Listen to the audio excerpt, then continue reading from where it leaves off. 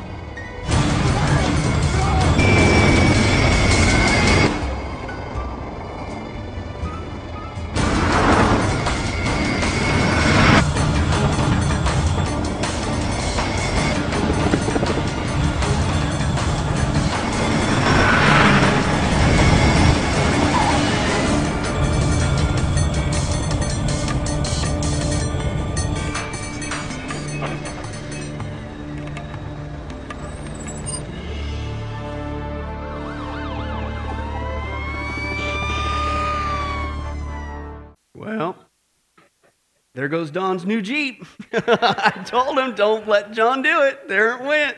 Oh, wow. And you know what? Still to this day, Ruth, he blames your mom. You're right. It's like, so she can't see over the wheel that good. That's cruel. That's really cruel. But anyway, seriously, folks, in light of that video, how many guys would love to wake up, your next trip, Sonia, going down to L.A., you have an airplane land on top of you. Wouldn't it be awesome? Woo! Yeah, of course, none of us would. And the reason why is pretty obvious, because airplane crashes are scary. Turn to somebody and say, they're very scary. Okay, the Spirit and Elmer Fudd. Okay, they're fearful, right? And yet, once again, here is the irony. More people are more concerned about a plane falling from above than they are being cast down into hell.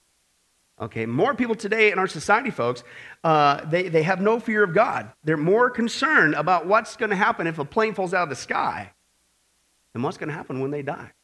Okay? And the reason why is because there's no fear of God before their eyes.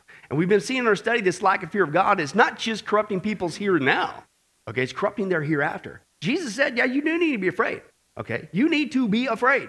But not of man, you need to be afraid of God. Why? Because God alone, at the moment of death, we're all going to stand before him, has the power either to throw you, praise God, straight into heaven. Okay? Through the cross of Jesus Christ. Or if you reject him and his mercy, he can throw you straight into hell. And how many guys would say that's a little bit worse than, John trying to get you to LAX? Yeah, okay, big time, okay?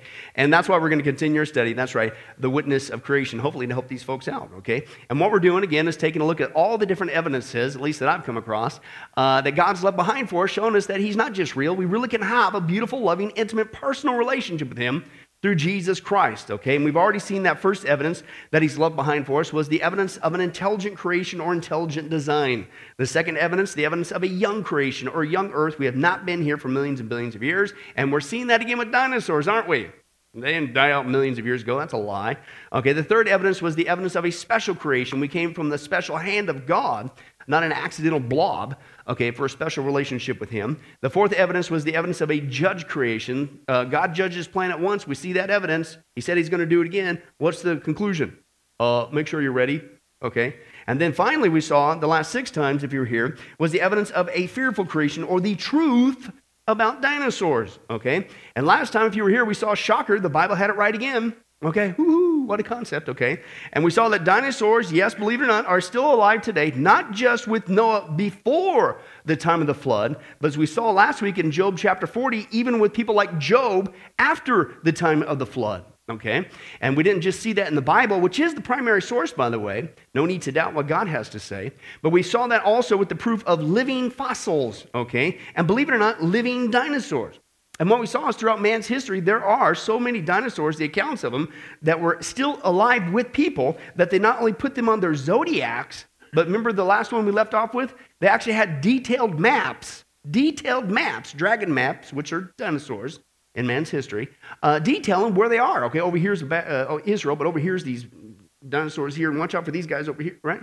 Okay, and that's what we saw and in our last study, okay? But you might be thinking, well, wait a second. If you expect me to believe, Pastor Billy, that dinosaurs are still alive today, then I want to see some proof today, right? I want something a little bit more hardcore evidence than, yeah, I got to admit, that zodiac thing is kind of interesting. Remember that? How many guys went out for Chinese food? And you looked at that there, okay? Looked at the dragon. Why is 11 of them real and one of them supposed to be mythical? Maybe it's real. All right. I need something more than that. I need something more than an ancient, albeit map of them mentioning dragons or dinosaurs. I want something better than that. I want to see actual eyewitness accounts of dinosaurs alive still today. Do we have any of those? Yes, that's right, Ruth. Yes, we do. We got a bunch of them, and we're going to see that tonight, okay? But again, don't take my word for it. Let's listen to God's. Let's see once again why this should not be a complete surprise. Granted, not a large population of dinosaurs, but why there are still some alive today. Job 41 is now our text. Now, if you were here last week, we saw Job chapter 40. And if you find Job chapter 40, what do? You hang a short right there. Job chapter 41, okay? And as we turned there last time, we saw God making this amazing statement to Job last week. Behold, what? Behemoth. Behemoth, as we saw, has a tail that sways like a cedar tree, right? Which is clearly talking about a brachiosaur, something of that nature.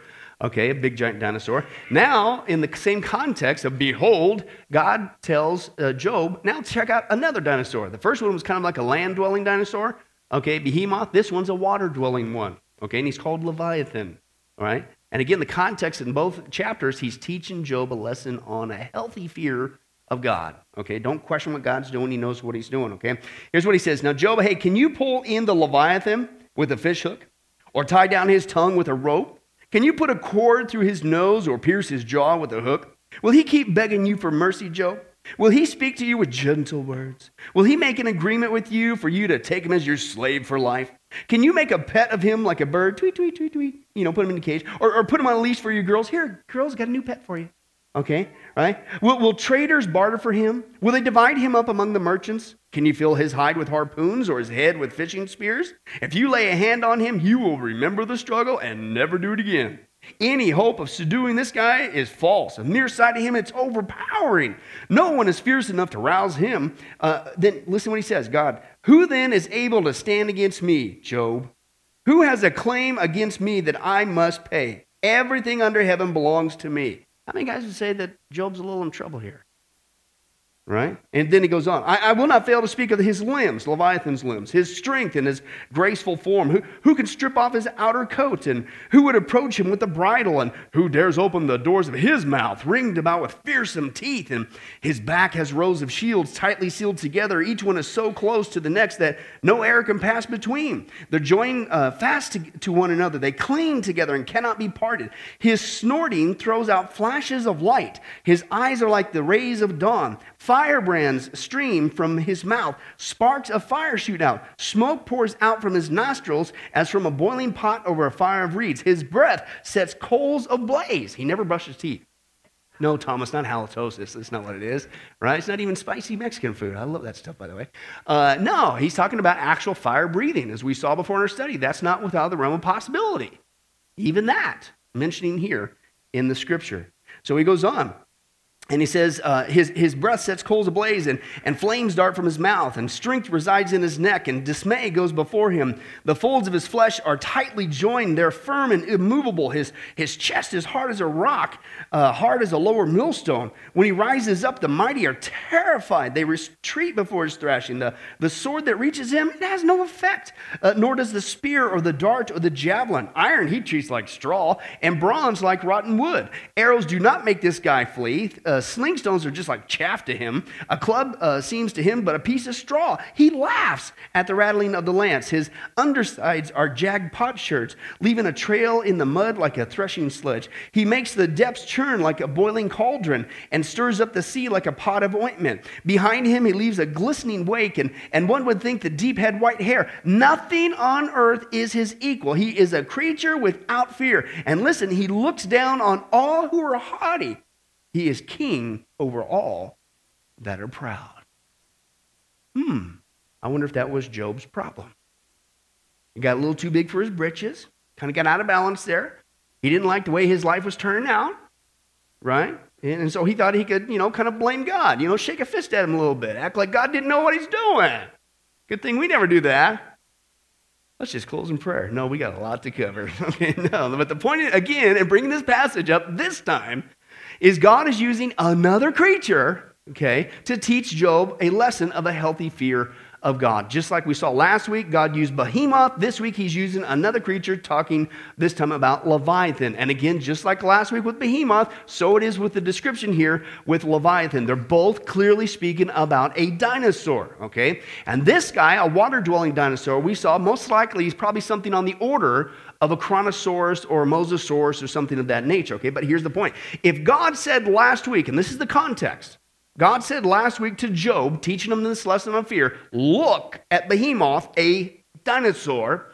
And now, in essence, he says, look, still in the context, at Leviathan, a water-dwelling dinosaur, okay? Then what's the logical conclusion? Then there had to be, right, Tom, there had to be a Behemoth, a Leviathan, a land and or water-dwelling dinosaur for Job to look at to get the lesson.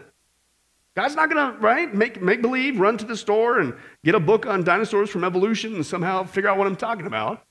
There had to be some still around. Now, again, as we saw last week, even though this is absolutely clear in the scripture, it's here right in the Bible, right? The only reason why people either miss it or even question it is because the lie of evolution has blinded us with the lie, as we've been seeing, that they say, oh, no, nobody's ever laid eyes on a dinosaur. They never coexisted with man. What are you, some sort of wacko? Would you eat chicken?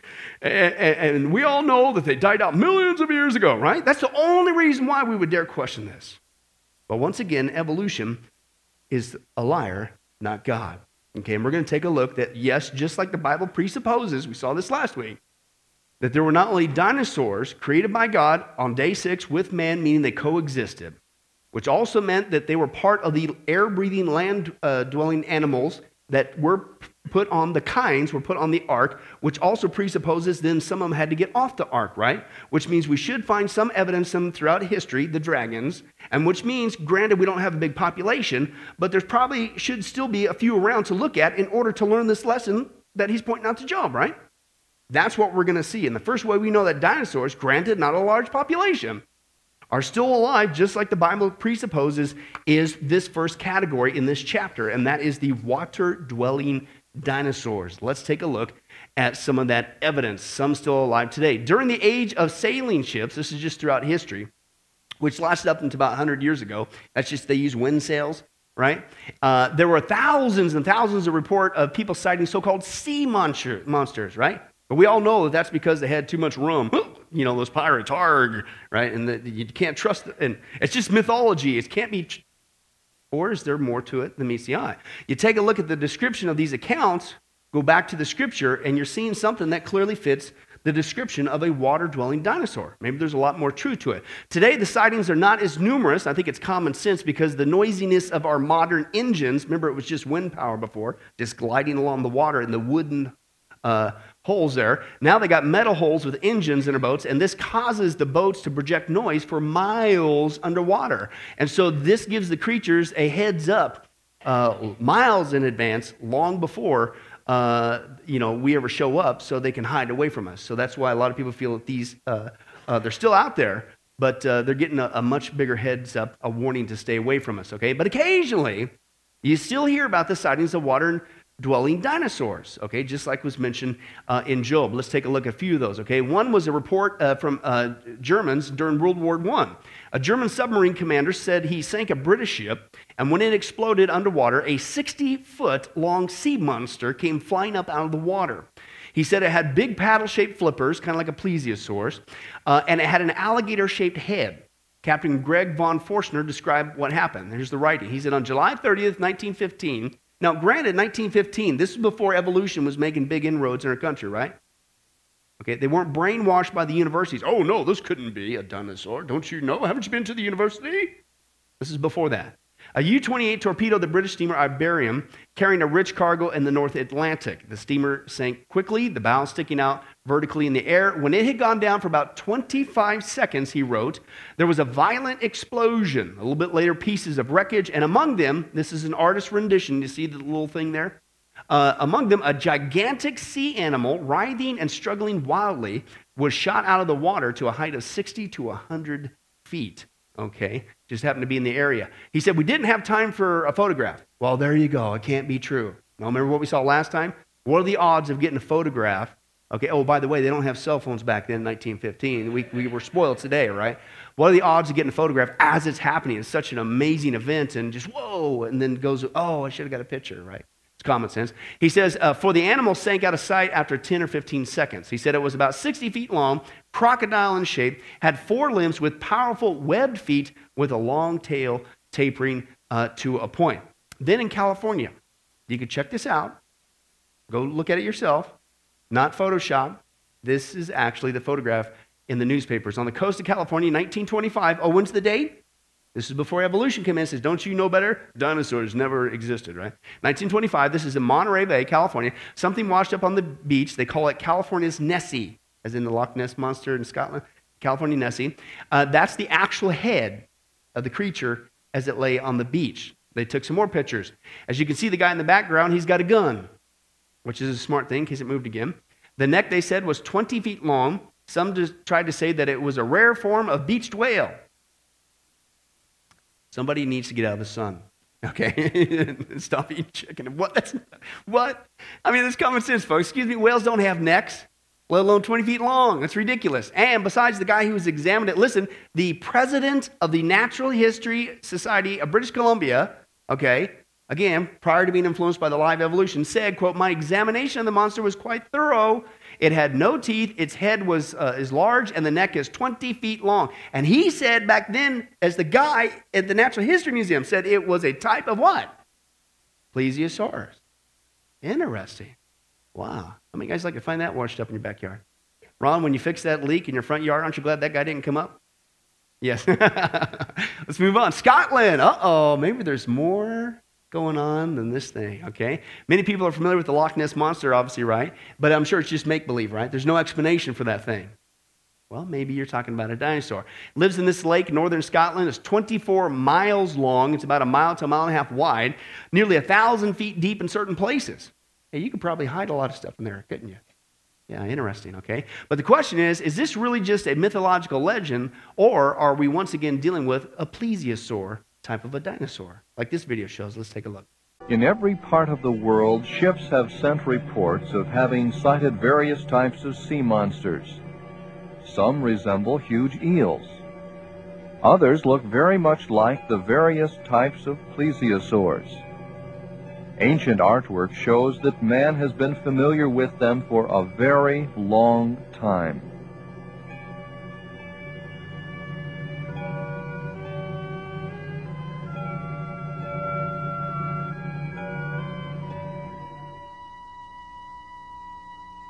Even rather recently, fishing vessels have detected clear silhouettes of strange, large animals moving at great depths. An oceanographic research ship captured an eel larva that was 6 feet long. The adult eel would have been anywhere from 100 to 180 feet long. A good deal of attention has been paid to the deep lake of Loch Ness in the Highlands of Scotland. For centuries, people have reported seeing one or more large but timid animals swimming there.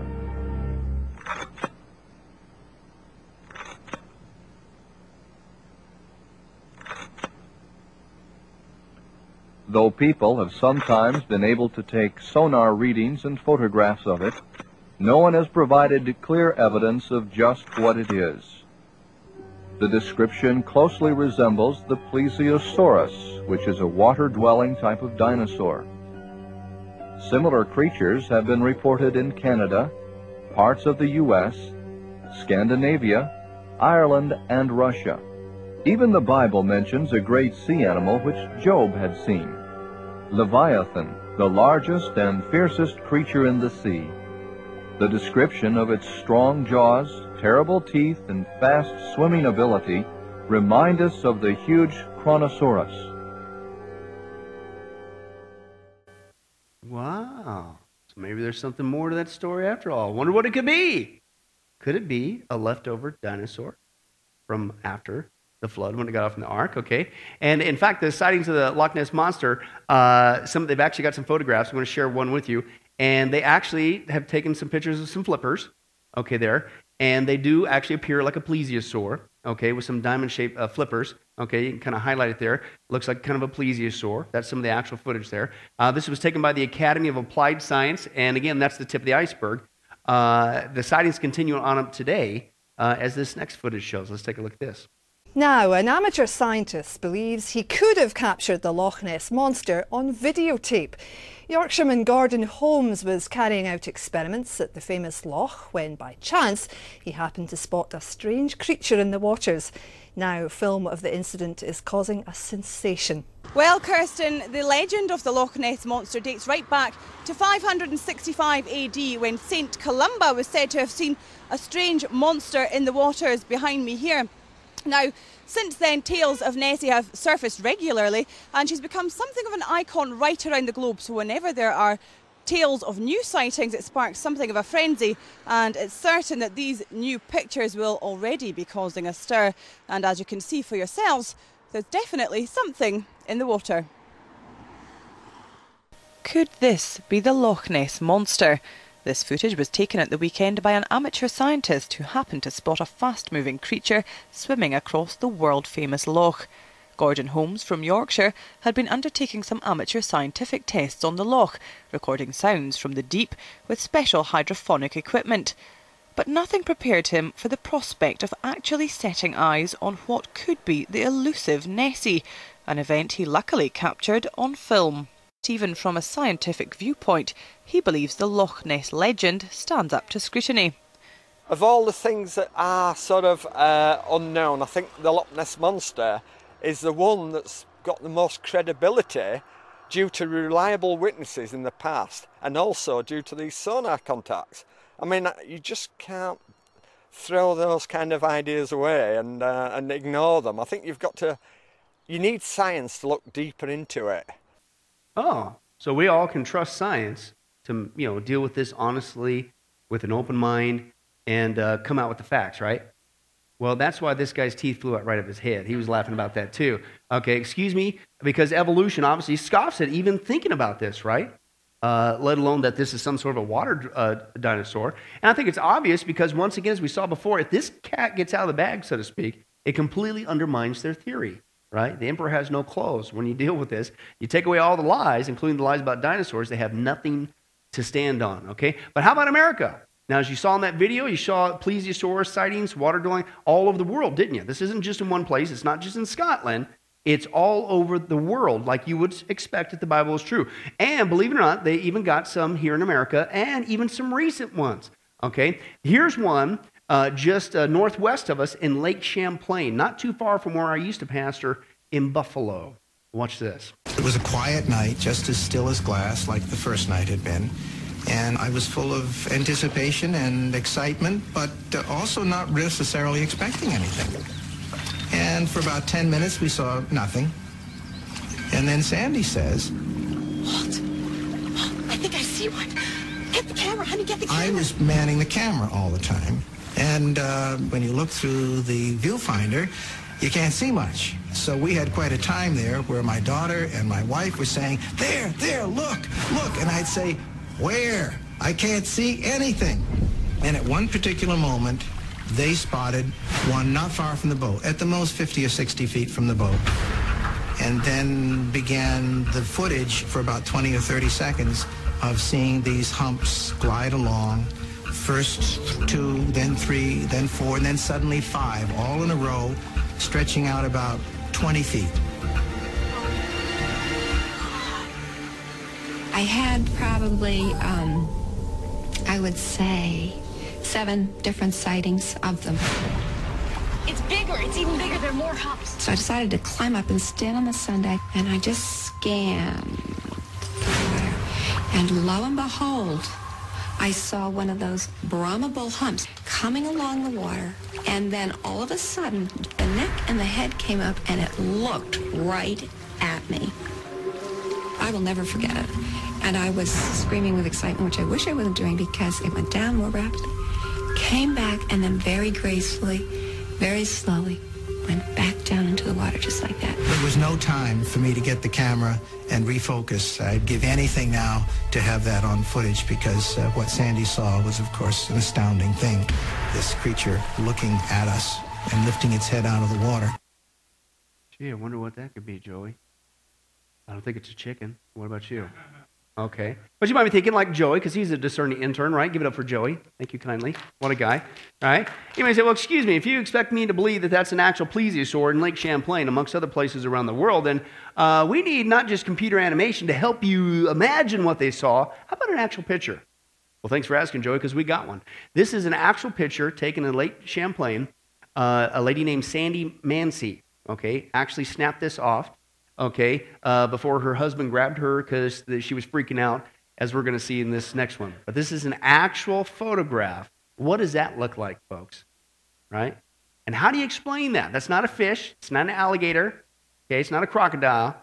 It's clearly a dinosaur. But again, people only reject that because of the brainwashing of evolution. It agrees with the biblical account. But let's take a look. We stopped at this one place, and the children were down further on the beach, having a great time, and Tony decided to go back to the car and get the camera. I want to find a really good... And I'm looking out at the lake, and the lake started churning. My first thought was scuba divers, but then it's too much. It would be too big of a group of scuba divers, but then fish. There's some very large sturgeon and big walleyes in Champlain, so I thought, well, it's a very, very large school of fish. And then the head and the neck came up out of the water, and then the back. And I watched it turn its head and neck and look around, and when it first came up, its mouth was open, and I could see water coming out of the mouth. And I'm feeling like I shouldn't be there, because to me, this thing should have been extinct 30 million years ago. And even then, I'm not frightened. I'm in total awe and very calm. And then Tony came back, and he saw it. Heidi, get out of the water. Get out of the water right now. Come on, get out. And he got all panicky, screaming and hollering. Get up here. I don't know.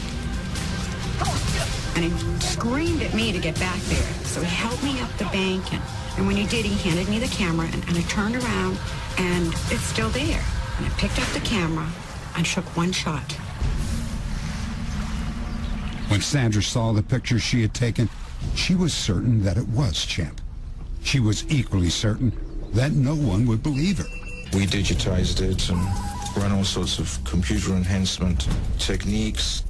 We were looking for pulleys or ropes or anything like that, superimpositions, but we found no evidence of hoaxing, and we concluded that that object, whatever it is, was there in the lake at that estimated distance. It wasn't any sort of superimposition. Perhaps Champ was a prehistoric animal that had somehow managed to survive. The object in the Mancy photograph resembled a plesiosaur, which is an aquatic reptile from the Cretaceous about 60, 70 million years ago, long neck and flippers. It resembles that, but that's a long time to have survived. Who can explain the Mancy photograph or the hundreds of eyewitness accounts recorded through the centuries. Ooh, I can do it. The spirit of Arnold Horshack is all over me once again. For those of you hooked on Welcome Back, Cotter. The reason why we have actual sightings of water-dwelling dinosaurs even today is because evolution is a lie. And it agrees with the biblical account. Not a bunch of them, but just like God said to Job, behold Behemoth, behold a water-dwelling Leviathan. Post the flood, after they got off the ark, the different kinds, there's still a few around today. That's the only explanation, and it's not just an explanation, it agrees perfectly, no quandaries whatsoever with the biblical account. Rather, it's evolution that has the problem. I thought you said that died out 65, 70 million years ago. And again, they're staring right at it, and it's not make-believe, it's the actual photograph, it's there. And you still can't put two and two together. Maybe it's because you don't want to believe. And that's what 2 Peter says, as we see many times. But that's not the second way we know dinosaurs, still alive today, granted not a bunch of them, okay, but a few, just like the Bible presupposes, is from land-dwelling dinosaurs, okay. This is pretty awesome. Again, we just saw the water-dwelling from chapter 41. Let's go back to the land-dwelling in chapter 40 in Job with a behemoth. Okay, and first of all, again, we find these critters all throughout history, again, all over the world, not just water, but land-dwelling ones throughout history. Okay, let's take a look at some of those reports. When Marco Polo, the famous explorer, visited the island of Madagascar about 1290 AD, the inhabitants were very sure that some enormous bird lived on the island. But until recently, scientists were sure that it was a myth. In 1967, they discovered it was true after all. They found the bones and eggs of gigantic birds over 10 feet tall. In New Zealand, the remains of even bigger birds were found.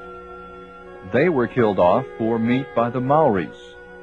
In the same way, man may have been responsible for killing off the last of the remaining dinosaurs for meat, and because they were a menace. The world is by no means thoroughly explored. It is true that we know almost all of its geography, but because a country is on the map does not mean that we know all about its inhabitants. Scientists are still discovering new animals every year. Explorers are still venturing into remote areas of the world in hopes of finding a number of puzzling, rarely seen beasts. Aborigines in Australia have reported an animal similar to the dinosaur Struthiomimus.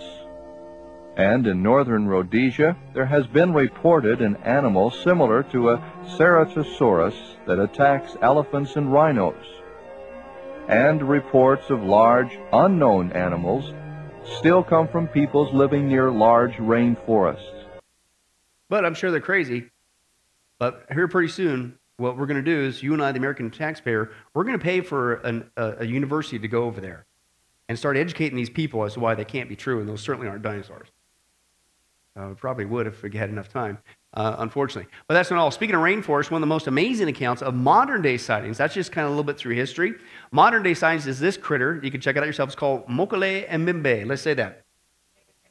Yeah, okay, that's good. Actually not too bad. It's located in the biggest swamp in the world today, in the middle of Africa there, as you can see. It's called the Lukawala Swamp. It's 55,000 square miles, and it's almost as big as the whole state of Georgia. It's a swamp. Okay. Explorers began to go there back in 1880, and when they did, they came back with reports saying this, quote, there are dinosaurs still alive there. This is a 1910 article that appeared in the New York Herald. Oh, what's the time frame there? Before the live evolution started brainwashing people. And here's what they reported, quote, is a brontosaurus roaming Africa's wilds? Right? Before all that skepticism came in. Then in 1948, still before evolution was making major inroads, this article appeared in the Saturday Evening Post, said a well-known South African big game hunter, Mr. Gobbler, returned from a trip and announced, quote, that there was a large animal of such dimensions that it could only fit the description of a dinosaur, and it's dwelling in the swamps there. Has the head and tail of a lizard. You know, dinosaur, terrible lizard. And that was, again, there. 1980, this guy, Dr. Roy Mackle, University of Chicago, he decides to go check it out. He spent 6 weeks down there. He says the absolute worst, miserable swamp in the world. You do not want to take a vacation there. He said it's right on the equator, 95 degrees all the time, 95% humidity. He said the mosquitoes landed on them at a rate of 1,000 per hour. Okay, how do you measure that? I don't know, but it's probably pretty horrible. Okay, miserable place to go, he says. Okay, so it's not just ideal. So he says it's not a simple matter of, well, hey, let's drive to Africa and go take a picture of the dinosaur and go back home. He says it doesn't work that way. Okay, so in the first place, it's almost, again, as big as Georgia, and you can only travel through all that muck about 1 mile an hour. Okay, he said, therefore, it takes you all day just to go 8 or 10 miles. To give you an analogy, if I were to tell you there were 100 elephants hiding in Georgia, and you could only go 1 mile an hour, and I want you to find them and prove them, you better pack a lunch. Okay, you're going to be there for a while. Okay, and it's the same situation with this swamp. It's not as easy, well, let's go over there and take pictures of it. It's not that simple. So to help things out, though, okay, to get some evidence, Dr. Mackle showed the natives some different pictures of animals. I love this. Listen. He had with him in a book. He brought a book of different animals, okay, to test the natives, okay, and some of the animals that he knew that were in the swamp and some that were not in the swamp. He was going to test them to see if they were telling the truth about this Mokele and Bimbe, okay. So he's thumbing through the pages there, and they would say, oh, yeah, that's a hippopotamus. We got that one here in the swamp. Then they turn the page, and they show him a crocodile. He says, yeah, we got crocodiles. I understand that. And then he'd test them, and he'd show them a grizzly bear. Right, which is obviously not in that swamp. And they would say, no, we've never seen that animal. Then he actually turned the page and showed them a picture of an Apatosaurus dinosaur. And immediately they say, oh, yeah, that's Mokele and Bimbe. Okay? And again, it's too bad they haven't been to the university to get corrected. Okay? And then Dr. Mackle says, you mean to tell me you got an Apatosaurus living in the swamp? And the native says, yes, we call it Mokele and Bimbe. He lives in the swamp. And then they said, what else do you want to know? Right? They acted like it was no big deal. It's like, yeah, so he's in the swamp. What's the big deal? Don't you know better? What do you got where you live?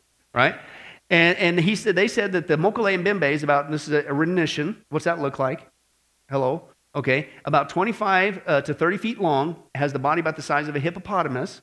Okay. And again, they're not getting as big as they used to. Remember the post-flood issues? Okay. But his neck and tail are real long, which of course fits the pattern of Apatosaurus. Then they claimed that Mokele and Bimbe lived in the water and was hardly ever seen, because there's not many of them. Okay, and that even the natives that lived there their entire life have only seen him once or twice. So it's not like you see him every day, but he's still out there, right? And what's really interesting is they said, listen to their description of this critter, that he lived under the water and under the shade of the trees. Now read your Bible. What's interesting, that fits the description of Behemoth in the book of Job. Quote, he lieth under the shady trees in the covert of the reeds and the fens, the swamp. Okay, that's exactly what Job said. God was saying about Behemoth. That's what they described with this creature there in this swamp. Later, Dr. Mackle found some footprints of the creature near the shore. He said they're about the size of an elephant or hippo, except they had claws on them. Aren't you guys glad that elephants and hippos don't have claws? Right? Okay, so that was a major difference. And then the natives claim that these animals will sometimes surprise you in your canoe, and if you get too close to it, and startle it, it'll actually try to drown you by smashing your canoe with its tail. Okay, but they said he won't eat you if that's any consolation. Right? I guess so. But speaking of eating, this was kind of funny.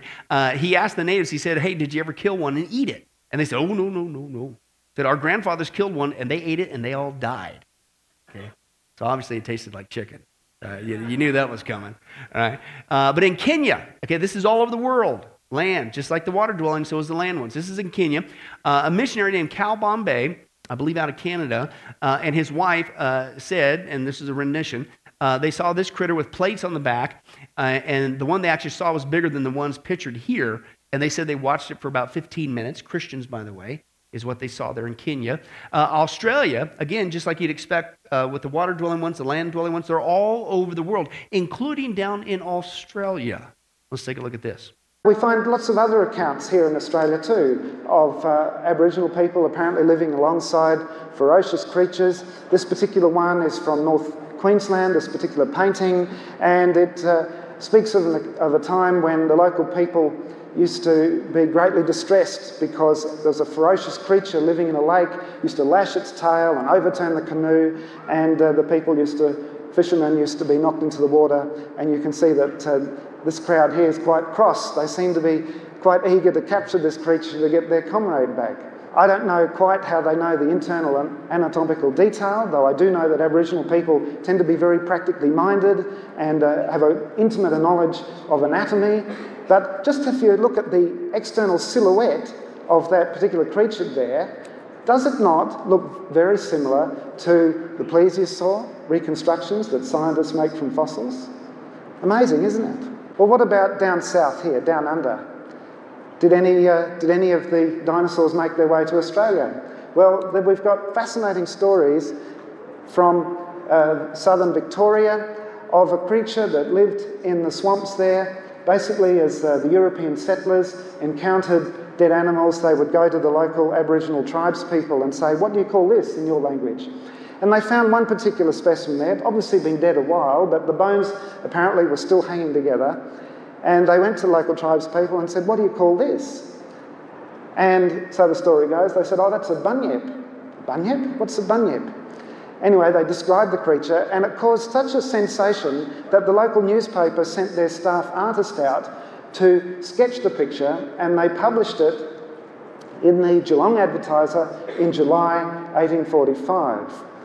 Now, 13 years later, on the other side of the world, a specimen was dug up from the rocks, and they called it duck-billed dinosaur, Edmontosaurus, and they reconstructed the creature to look like that. Now, to my way of thinking, that looks very similar to the duck-billed dinosaur that the Aboriginal people of southern Australia had described. It looks to me like there were Australians living alongside the dinosaurs. It's interesting, I meet some people who say, "Now wait a minute, that bunyip-like creature, that was probably just a crocodile." But when you look at the skeletal structure and reconstruct how the creature would have moved, duck-billed dinosaur, along with all the other dinosaurs, have what we could call column-like legs, okay? Their legs were straight below them to support them, whereas a crocodile has legs that stick out to the side. And so it does appear that the dinosaurs, as we know them from fossil reconstructions, all walked upright. So how do you explain that one? Interesting. So according to me, and hopefully Joey, right, Joey? Okay. Looks like God is got it right every single time. Is that a surprise? And that it's really not something obtuse. It's not something crazy. That when God tells Job, "Hey, look at Leviathan." Recent times, a water-dwelling dinosaur. And if you're scared of that guy, why aren't you scared of me? Oh, Job, hey, look at this behemoth. Look at this land-dwelling dinosaur. Big, huge thing. It's got a tail swaying like a cedar tree. Right? You know that, right? They're here. How come if you're afraid of that, you're not afraid of me? Perfectly fits the context. And again, once again, it doesn't just agree with the biblical account. I'll stress this again. How does evolution explain that? You know what they do? Once again, they bring in this word. Well, that's an anomaly. You know what that means? That means we have no stinking idea. Oops, it's ruining our theory. And then resort to character assassination. Call those people who try to bring this up wackos. And you haven't been to the university like the rest of us. Right? And that's what they do. That's all that they do. And in fact, I mean, the next thing you know, Joey, at this rate, you know, God's got a perfect track record. I mean, he's probably just going to say, "Hey, behold, a pterodactyl." And we'll even find that too. Well, funny you should ask, because that's what we're going to finish up with. The third way that we know that dinosaurs are still alive today, granted not a bunch of them, but believe it or not, there are also accounts of flying, air-dwelling dinosaurs all over the world, okay? Starting with, how many of you guys heard of the Thunderbird? Sioux Indians? Henry Ford named the car after him? Maybe he should have used a pterodactyl for the emblem. Let's take a look at that. The folklore of the Sioux Indian tribe tells of a party of Sioux warriors who were out hunting during a thunderstorm.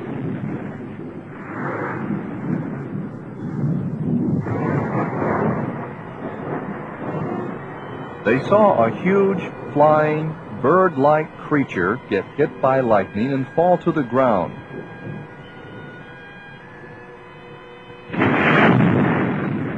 After several days of searching, they found what was left of the creature. It had large claws on its feet and its wings, and its beak was long and sharp. There was a long, bony crest on its head, and it had a wingspan of over 20 feet. The description perfectly matches the extinct pteranodon. The Indians had never seen a bird like it before. They called it the thunderbird. Interesting. So that's what Henry Ford used, but maybe he should use a pterodactyl. A little bit there, little batty wings, right? Wouldn't that be interesting? Okay. But again, these are all over the world, okay? Just like all the other ones as well. Here's in Africa. One of the creatures, they call it there in Africa. Different places call it different things. Obviously, that's common sense. Africa, they call it Kongamato, okay? Which means the, quote, overwhelmer of boats. Okay, an African explorer named Frank Mellon kept hearing about the reports of these creatures, so he's a guy, what do? You go check it out. And he said it was said to live near the swamps near Rhodesia, and the natives told him it was a bird, not exactly like a bird, but it was more like a lizard with wings of skin like a bat's. Okay, and when they showed him pictures of all kinds of animals, again, testing them like Dr. Mackle did with the others, okay, he tested them even with the pictures of a pterodactyl. Immediately, they pointed out to the pterodactyl and excitedly said, Kongamato, Kongamato. Okay, again, they hadn't been to the university to know better, unfortunately.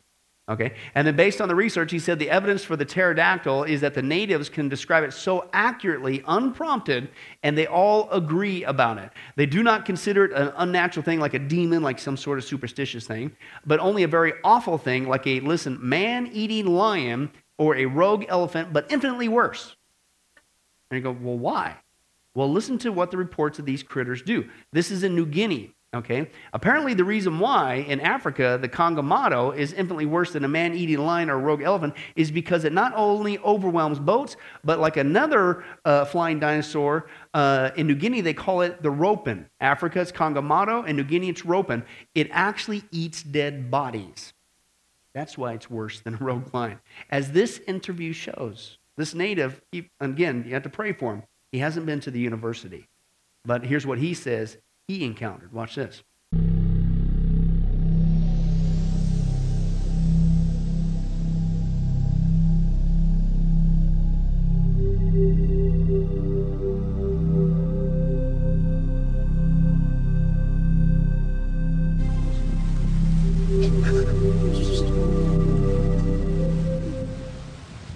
Okay. And you live in Opai village? Opai village, yes. Okay. Do you ever see the ropen flying at night? Yes. Before one para palay, na mi kam kisim one para man long gomlongon ya long mat balongan. It's grave. You saw one come to the grave and okay, for a long time. Where was this grave? Gomlongon. Okay. One grave. And what year was this that he saw this? What year? Last year. Oh, 1949. 1949. 1949. That's when I was born, a long time ago. Was it nighttime? Bong? Bong. Yeah, okay. Nighttime. Was it right after the body was buried, or a day or two later after the body was buried that this happened? Or? Before also putting body long box nogat. Yes. Long karuka. All leaves. Yes. And leaves. Yep. Naimi karim, come dikim all naimi karim. Na karim go on the Salam Mountain, naimi kai. So Robin come to the Gomlongon in the grave, yes, and get the body and went back right up to the mountain. Oh, okay. And me looking through long eye below me. He saw it through. Oh, he saw it? Yeah. Okay. Whoa. Well, you've always wondered why we bury people 6 feet under. Now you know why. Isn't that wild? Okay, kind of freaky, whatever, but this is what the reports are saying, all over the world. And but again, these aren't the only ones. There's a lot of reports on these guys. Shortly after World War II, Western missionaries began to penetrate the jungles there, okay, after the war in Papua New Guinea, and stories of flying ropens, or sometimes they were called demon flyers, began to be reported, even by the American missionaries, by the way. And just like the Kongamato in Kenya, the ropen is said to have a taste for human decaying flesh, and was even reported to harass funerals gatherings with the Western missionaries present. So they saw it happen too. The report seemed to fit the extinct Rhamphorhynchus pterosaur with a wingspan about 3 to 4 feet. Sometimes they get even bigger. This guy, Dwayne Hodgkinson, he was stationed in New Guinea in 1944. He said that he saw one with an estimated wingspan about 20 feet. Okay. He said he clearly recalls the dark gray coloration, the long serpentine neck, the beak, and the distinctive head crest. Okay. In Venezuela, another missionary, Adam Hutchinson, he said this in 1998. He said the natives in our area keep talking about this animal that they are scared to death of. It's a big flying animal. They said it's able to capsize their canoes and even carry the Indians off. They're terrified of this great, quote, bat that even today the Indians will not fish or drink from the river for fear of this creature. Now, anybody notice a pattern here? It's not just that they look the same in Africa or Papua New Guinea, and now we're in South America, but they all are saying the same thing. They could tip your canoe, attack you, and eat dead flesh. How do they know that when they haven't even communicated? Isn't that interesting? Okay, and that's what he says. They're afraid of this. In New York, what? Yeah, in America, but see, they write these people off as wackos. Okay, not just in swamps and jungles. Believe it or not, in 1961, in New York State, a businessman was flying his private plane over the Hudson River Valley, and he claimed to have been buzzed by a large flying creature that he said looked like a pterodactyl out of the prehistoric ages. But then Texas had a lot of sightings, okay? In San Antonio, Texas, in 1976, 3 elementary school teachers said they saw a creature that looked like a pterodactyl swooping low over their cars as they drove, and they said the wingspan was about 15 to 20 feet, and one of the teachers said that it was gliding through the air on huge bony wings like a bat, okay? And apparently, that's just one of the many pterodactyl sightings in the 1970s in Texas, like this video shows. Let's take a look. Did man live at the time of the dinosaurs? Or is it possible that dinosaurs still exist today? In recent times, there have been many reports of living pterodactyls. In the early 1970s, there was a pterodactyl flap, if you will, that took place around Brownsville, Texas. I was approached by an aeronautics engineer who stated to me that he had seen a living pterodactyl. He was within 50 feet of a creature, and he described him vividly. The creature was on the ground when he first saw him, became airborne, and then flew out of the sight. And he was, again, within 50 feet of this aeronautics engineer.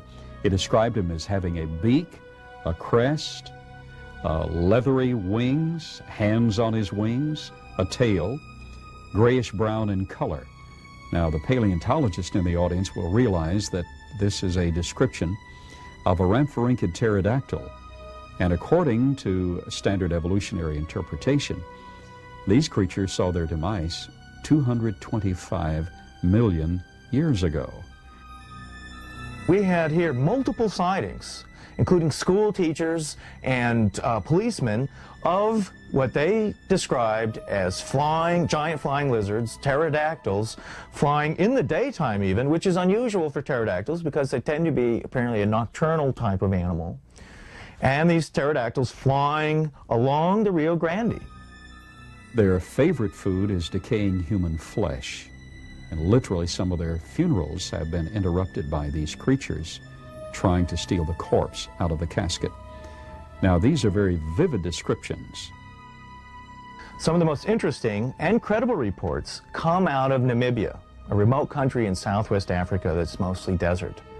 In Namibia, people whom I trust have reported to me that there is an area where a breeding population of pterodactyls still exists today.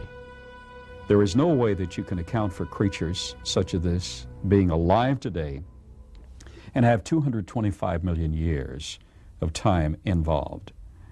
Creatures like Mokele Mbembe of the Congo that are matched specifically by the description of quadrupedal dinosaurs such as Brachiosaurus with a large body, long tail, long neck, and small head, having been described by the nationals in the Congo within recent years. Finding creatures like this, or the possibility of having creatures alive like this today, means that the time has to be compressed drastically. And we're not talking about those millions of years of evolutionary time. Can I translate that for you? Evolution has no explanation for that. And the proof that we're seeing not only disproves evolution completely, once again, shocker, but the only way to explain it is the compressed time that you have in the biblical account. We still see a few around today because they were created roughly 6,000 years ago with man, and some of them still survived the flood only a few thousand years ago. And again, keep in mind, folks, this isn't all of them. Obviously, we got to get moving on, okay? And but I wanted to give you some highlights, and I wanted to back it up with as much video and picture evidence because it's a pretty wild accusation. But again, why is it only wild? Because of live evolution. But I think it's pretty obvious, okay? But you might be thinking, maybe like Joey, right, Joey? Okay, you're thinking, okay, well, come on, Pastor Bill, this is pretty amazing. I see that, evolution's version of the dinosaurs is completely bankrupt. I get that. And it's not that I doubt the Bible or what you're saying or the evidence or anything. It's just this is such a total mind blower. I mean, do we have any absolute, concrete, conclusive evidence showing us that man really did indeed walk, exist with dinosaurs even in recent times? Well, Joey, believe it or not, I have actually been saving the best for last. But we'll get to that next week. Let's go ahead and let's pray. Well, hi, this is Pastor Billy Crone of Sunrise Baptist Church and Get a Life Ministries, and I hope you enjoyed today's study.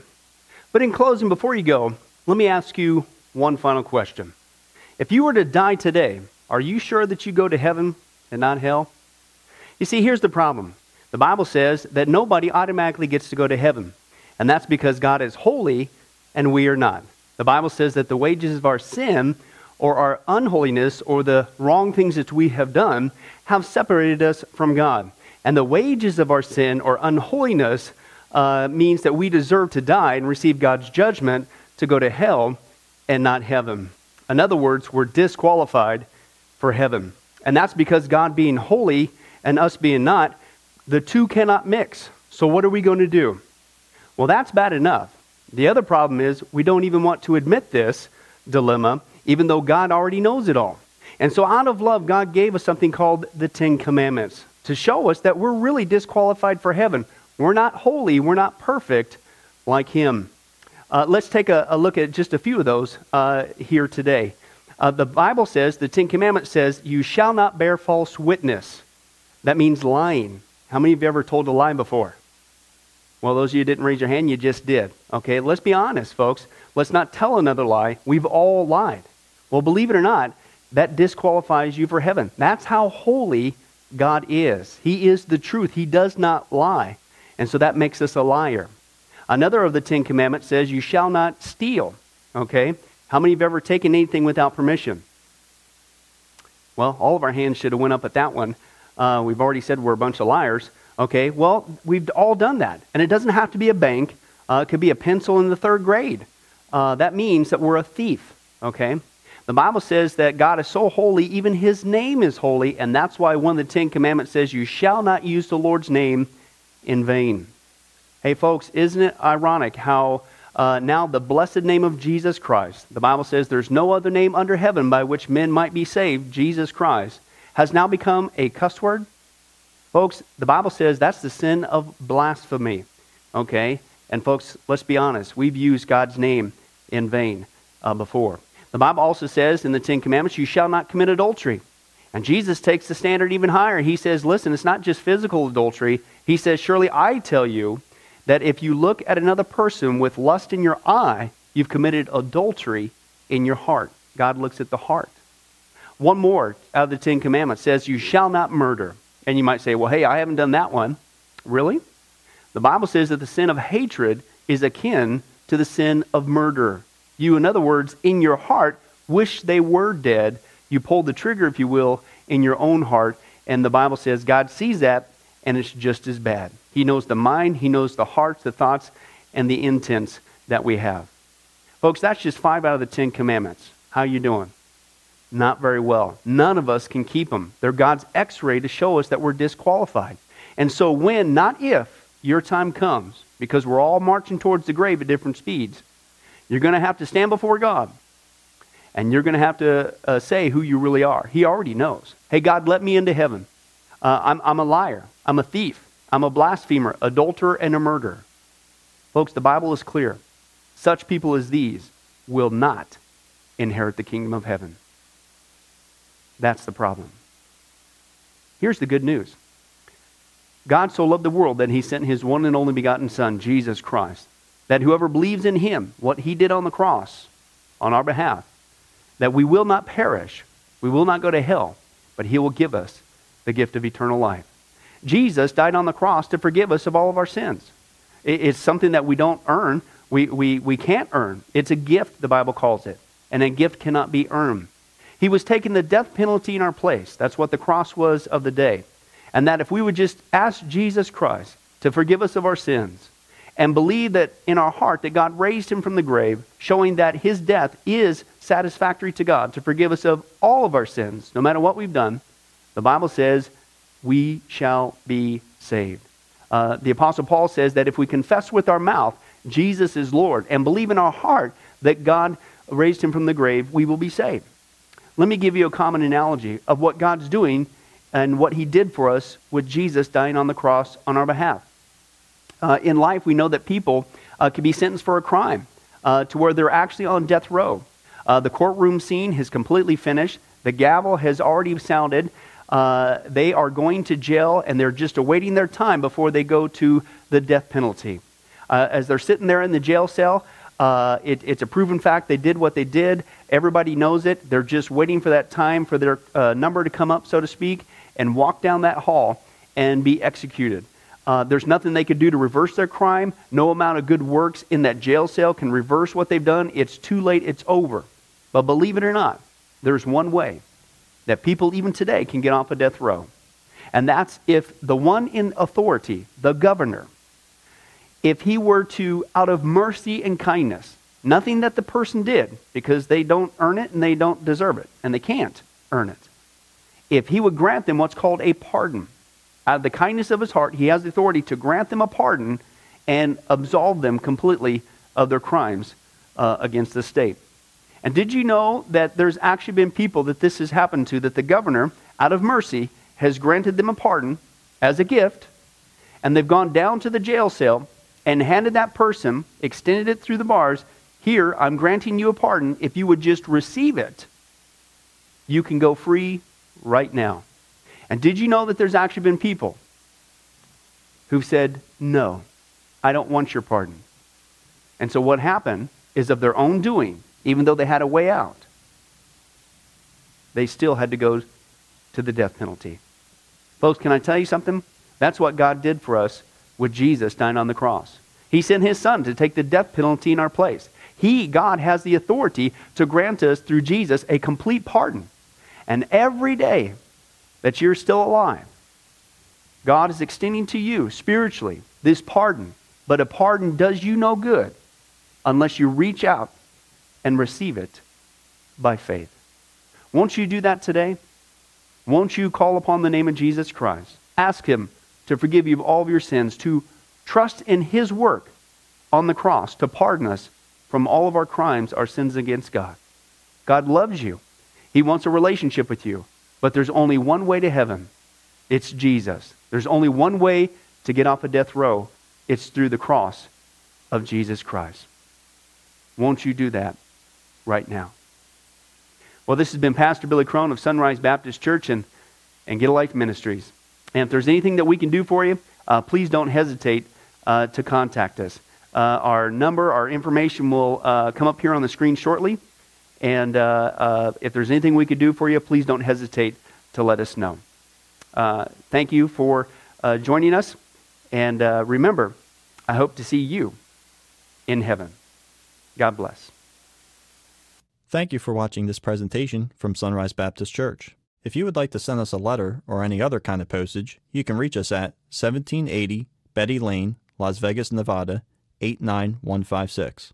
For more information, you can give us a call at 702-452-8599 or email us at bcrone@getalifemedia.com, or you can visit our website at www.getalifemedia.com. Billy Crone and this ministry can also be found on Facebook and Twitter. Join us for services at www.sunriselv.com.